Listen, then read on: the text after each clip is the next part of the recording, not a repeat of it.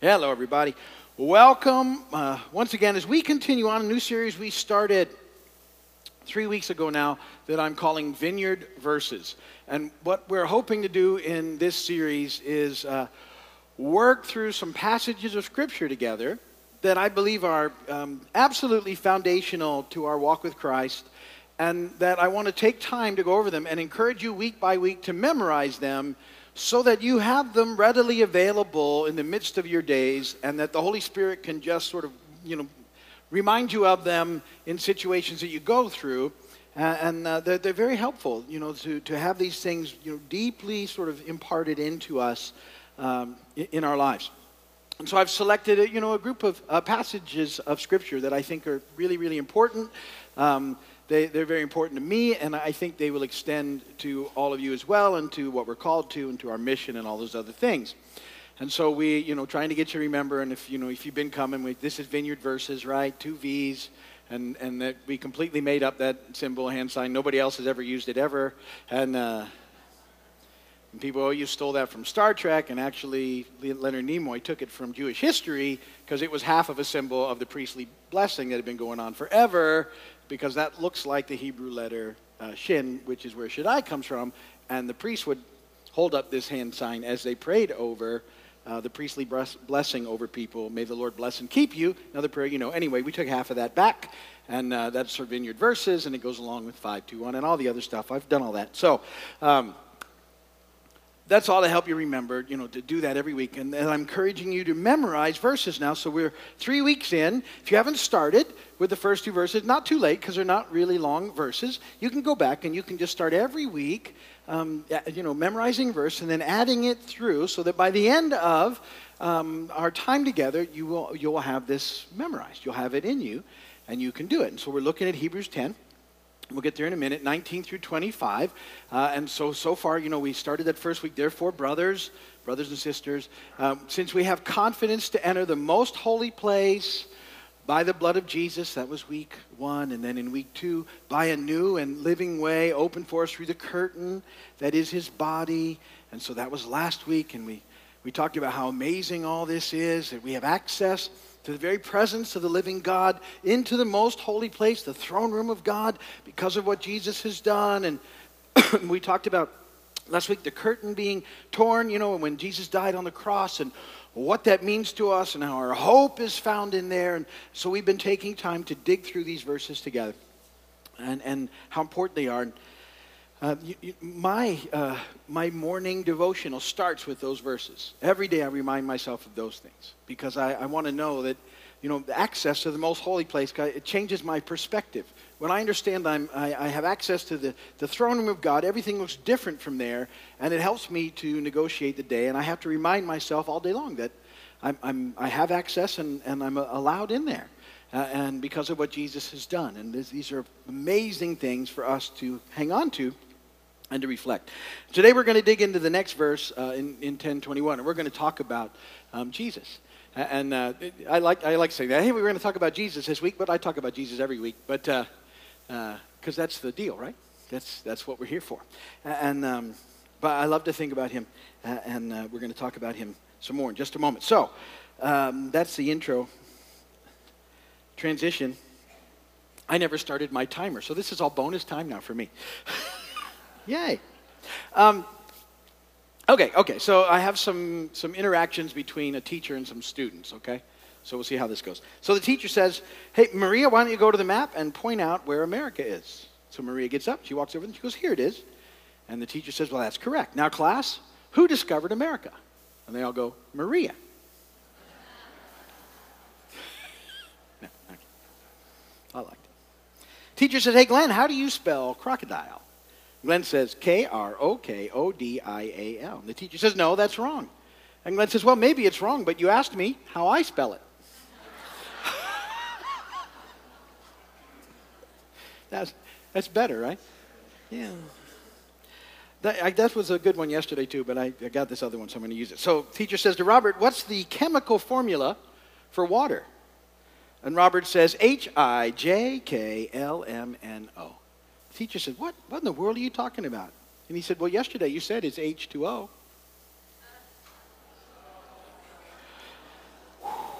All right, actually, I like to end on a groan. Here we go. Scripture reading, Hebrews 10, 19 through 25. Therefore, brothers, since we have confidence to enter the most holy place by the blood of Jesus, by a new and living way opened for us through the curtain that is his body, and since we have a great priest over the house of God, let us draw near to God with a sincere heart, in full assurance of faith, having our hearts sprinkled to cleanse us from a guilty conscience, and having our bodies washed with pure water. Let us hold unswervingly to the hope we profess, for he who promised is faithful.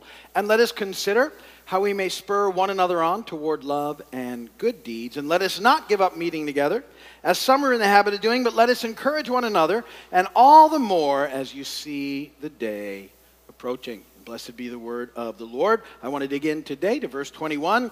Since we have a great priest over the house of God. Now, obviously we're talking about Jesus here as our great priest and what he's done. And I often think about that word great, and I think that's a really good word, but it's not enough. Sometimes I feel like great's limiting when I think about Jesus, because he's more than great, and we don't have a good word for that. And I think, a word that describes Jesus probably should have a lot of syllables. Don't you ever feel like that? That you want something with a lot more sort of something to it. And yet, he's great in so many ways. He's beyond great. And so I want to talk about Jesus today. I want to look at some scripture about Jesus today, mostly again by the writer of Hebrews as we dig into this, because he's making these comparisons. Remember, when Hebrews was written, the writer of Hebrews was writing to a group of Jewish Christians who were facing such persecution that apparently they were talking about going back and to where they'd come from, to before their time in Christ. And the writer of Hebrews is telling them, look, you can't go back because you know better and you know the truth, and you know that what Jesus has done is so much better than the system before it that there's no way you can even begin to think about going back. And so he's making all these comparisons about the way things were and now how things are in Jesus, and he's making comparisons to the old sort of Levitical priesthood and to this new priesthood that's in Jesus. And what Jesus has done is amazing for all of us. So I just think it's important when we say those words, and since we have a great priest over the house of God, and we're the household of God, his family, since we have this great priest, Jesus, we need to just be aware of and think about all the time how many things he's done for us and what that looks like, and what he continues to do as he prays for us and intercedes for us and lives for us and all those things. But a big one is this: that in Christ, we have a great priest who, point number one, is able to sympathize with us. This is huge. We have a great priest in Christ who is able to sympathize with us. He gets us. He understands us. Hebrews 4, 15 and 16 says, "For we do not have a high priest who is unable to sympathize with our weaknesses, but we have one who's been tempted in every way just as we are, yet was without sin. Let us then approach the throne of grace with confidence so that we may receive mercy and find grace to help us in our time of need." He sympathizes with us. He understands us. He knows what it's like to live in this world. He understands our struggles. He gets us. Now, he experienced it all. Think of it. He took on flesh and experienced everything that we experience, yet was without sin. He never gave into it. But he knows what it feels like to be us. And this is really important for you to know. Because if you don't think that Jesus understands you when you're going through difficulties and struggles and dealing with sin, it's the same sort of, all those things working together. If you don't think that Jesus gets you, you will have a tendency to run away from him, thinking, well, I've got to go work it out before I can get to him, or there's too much guilt or shame to deal with it. Instead of being able to go, no, he understands what it's like to be. I need him now more than ever. I need him in the midst of this. I need him in my brokenness. I need him in my struggles. I need the grace and mercy that he promises to me in my time of need. And if you get and remember that he understands you, that's who Jesus is, you'll go running to him in your struggles instead of running away from him. And we all got struggles. That's a nice word. We all dealing with stuff still. Our brokenness, our sin, it's in our face. If we're honest, we work on things.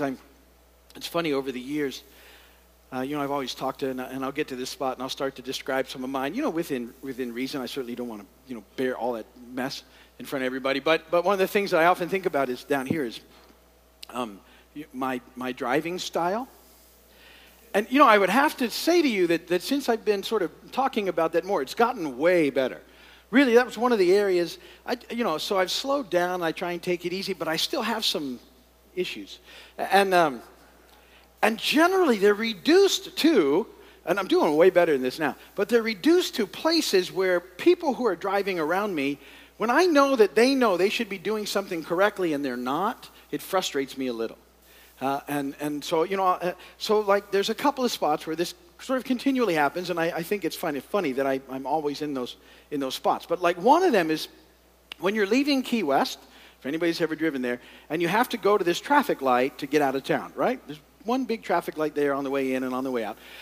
And when you're leaving town, it's usually pretty busy down there. And so my understanding of the right thing, which we talk about here, yours might be different, and that's okay. But my understanding would be that since I know I have to make a left of that light, I need to get over into the left lane, especially when I see that left lane is already backing up, because everybody else is doing the right thing and getting over into the lane in the process. Now, some of you may think, well, that lane is just for chumps. And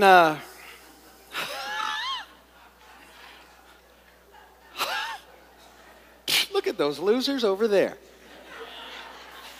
That's what my thinking is. And they zoom by in the other lane, and I watch them, and then they force their way in at the end, and it's like life always works for me. Here we go. So there was a time when I would have made it my mission to make sure there was no possible space for any of those people by the time they got up there, even if it meant me keeping my vehicle in a dangerous spot so there was no avenue, to the point of like driving on somebody's bumper like an inch away so there was no possible breathing room, which caused my stress level up because I really had to watch the person in front of me. At the same time, keeping a blinder in place to never look for someone like looking for permission, which they don't do usually anyway, but I wasn't going to give it.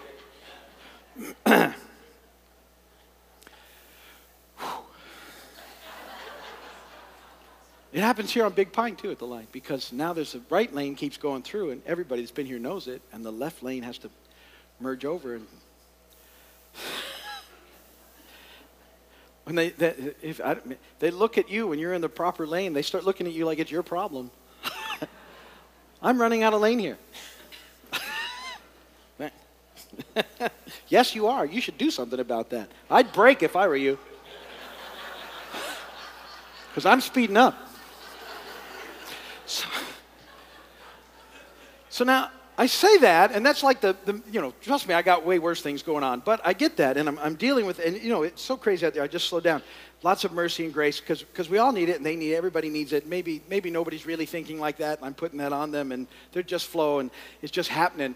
But, but I think back, and I go, but I'm pretty sure that Jesus wouldn't do that. That would be my hope. But I think he understands why I do. And I think because of that, I can go to him and say, oh, Lord, I need help. I need grace. I need mercy. I don't want to be like this. Thank you for what you've done. Keep doing it, Lord. Because I don't want to, it shouldn't be, but you get the idea, right? So I'm using a point, an illustration to talk about way deeper things in life. He gets us, and we need to go to him in the process. He's there to help us in our time of need. So he's not there to point out our weaknesses. He's not there to shame us. He's not there to point his finger at us and do those things. But he helps us with his mercy and grace. He wants us to grow in the process. That's his heart for us. He sympathizes with us. He gets us. It's an amazing thing about Jesus that I want you to make sure you know. In Christ, we have a great priest who, secondly, is seated at the right hand of the majesty in heaven. He's seated at the right hand of the majesty of heaven. The writer of Hebrews says this in chapter 8, verse 1. The point of what we're saying is this. We do have such a high priest who sat down at the right hand of the throne of majesty in heaven, who serves in the sanctuary, the true tabernacle set up by the Lord, not by men.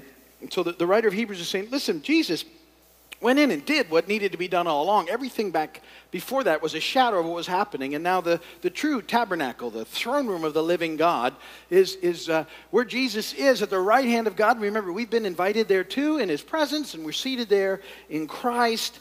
But here we have Jesus, our great priest, who, defeated death and rose again and is seated at the right hand of the majesty of God. And I want to make sure when you think about Jesus, that you have that image of him, you have that picture of him. Don't limit Jesus into some of the sort of ways that we sort of try and make Jesus more manageable. Sometimes, we have a tendency to maybe, sort of think about Jesus as a baby, or maybe we think about Jesus, as there on the cross. But understand, he didn't stay a baby. He grew up and he became the greatest person who ever lived. And he didn't stay on the cross. He defeated death and rose again. He sits at the right hand of the throne of God in majesty. And that's Jesus, who's one day coming back for us. And everything will change, and every knee will bow, and every tongue confess that Jesus is Lord. That's the Jesus that I want you to have on your mind. And as you think he's there for you and with you and for you, that's Jesus and all that he's done for us.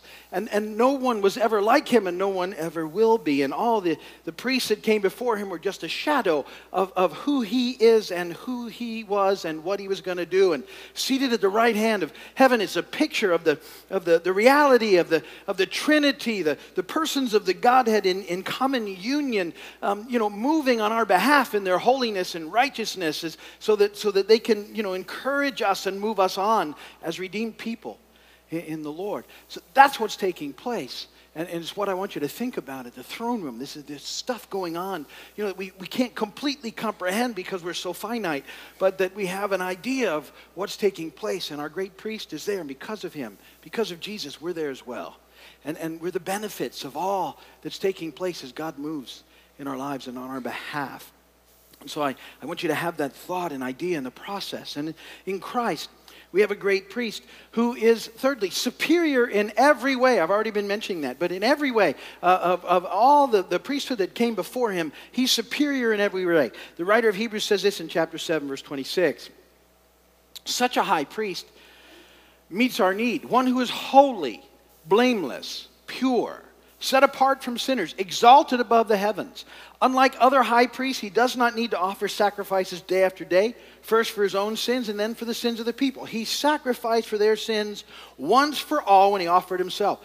For the law appoints as high priests men who are weak, but the oath which came after the law appointed the Son, who has been made perfect forever. There's a lot in those few verses I want to cover about Jesus as we think about him and as we remember who he is and who our great priest is.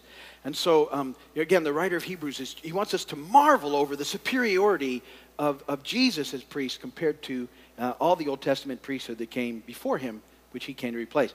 Letter A in your thing is that he is sinless. Jesus is sinless. Verse 26, we have a high priest who's holy, blameless, pure, set apart from sinners, exalted above the heavens. No one could ever say that before or since. He's sinless. Everyone else was sinful just like you and me, but not Jesus. He was tempted but never yielded to the point of sin. You need to know that about Jesus, our great priest, because it's important in what he was about to do and who he is. He was sinless. He gets what it's like to be us, but he never gave into it. But he understands us in the process. He lived a perfect life. Little letter B, he became a sacrifice. He became a sacrifice. Because he was sinless, he didn't have to first offer sins for himself, but instead could offer himself as a sacrifice. This is huge in what took place and why we have direct access now to God in him. Verse 27, he does not need to offer sacrifices day after day, first for his own sins and then for the sins of the people. He sacrificed for their sins once for all when he offered himself. So Jesus, radically different from all the previous priests. They had to deal with their own sins first, and then, couldn't really, do away with sin the way Jesus has. But they just had to sort of, make a sacrifice to try and cover it for another little season. But Jesus changed everything by being able to sacrifice himself for all of us, and he did it, once and for all. That's the little letter C. His sacrifice was once for all. The end of verse 27, I read that word in the Greek is a great word, that once for all. And what it does is, in effect, it makes Jesus the center of the history.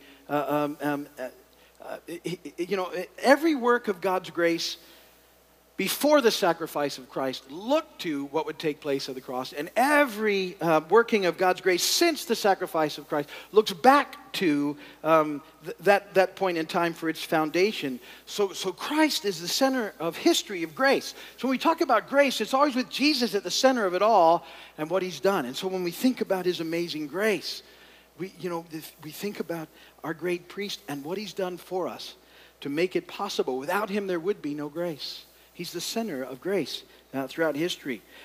He was appointed by the oath. And I thought I just would mention that everything that happened before, all the priests that came before were appointed by the law in their weaknesses and by genealogy. But Jesus comes as the high priest who came, appointed the oath appointed the Son. The oath he's referring to is in Psalm 110, verse 4.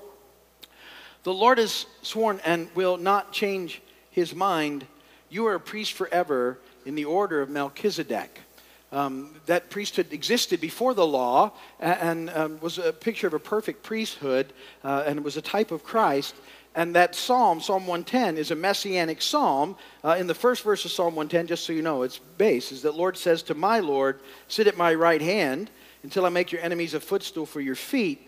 And the way that you would really read that, because of the translation, it's the Lord God said to my Lord Messiah, sit at my right hand. And we started that in our verses today. That's where Jesus is now. So this is the process of what's taking place. So Jesus is the final high priest, the Messiah, the Son of God, in the order of Melchizedek, not in Levi or Aaron. And he was installed by an oath, not by the law, which is passing away. And that his ministry is forever. Jesus' ministry is forever. The end of verse 28, appointed the Son who has been made perfect forever. See, Jesus never needs to be replaced. He has an indestructible life. And you need to remember that about Jesus, who he is and what he's done. That we have this great priest, Jesus, who came into the world as the Son of God. He lived a sinless life. He offered himself as a perfect sacrifice for the sins of his people. He rose to everlasting life at the right hand of the majesty of God and made a way for us. And he loves us, and he prays for us, and he understands us. He is great, beyond great in every way. So every day as you start your day, let's start thinking about those things together, these verses together. It's just a wonderful way to start the day. Therefore, brothers, since we have confidence to enter the most holy place by the blood of Jesus, by a new and living way opened for us through the curtain that is his body, and since we have a great priest over the house of God. So all of that is in this passage is getting you set up for what comes next. And now there's a whole bunch of let us verses that we're going to look at over the next few weeks. I always think of them as the salad verses. Let us. It's just what I do. But anyway, because of that, there's all these great let us things taking place. And we're going to look at those in the weeks ahead. But just start with that. If you haven't started memorizing yet, listen, do it. It's not too late. You can get those. They're real easy up to this point. Piece of cake, spend a little time, know what they mean, and then you'll have access to them through the week as you go out through your day. All right, that's where I'm going to end it. We're shooting video, right? You please, thank you if you're watching by video. Website for prayer if you need it. God bless you. Come and visit. We'll see you soon.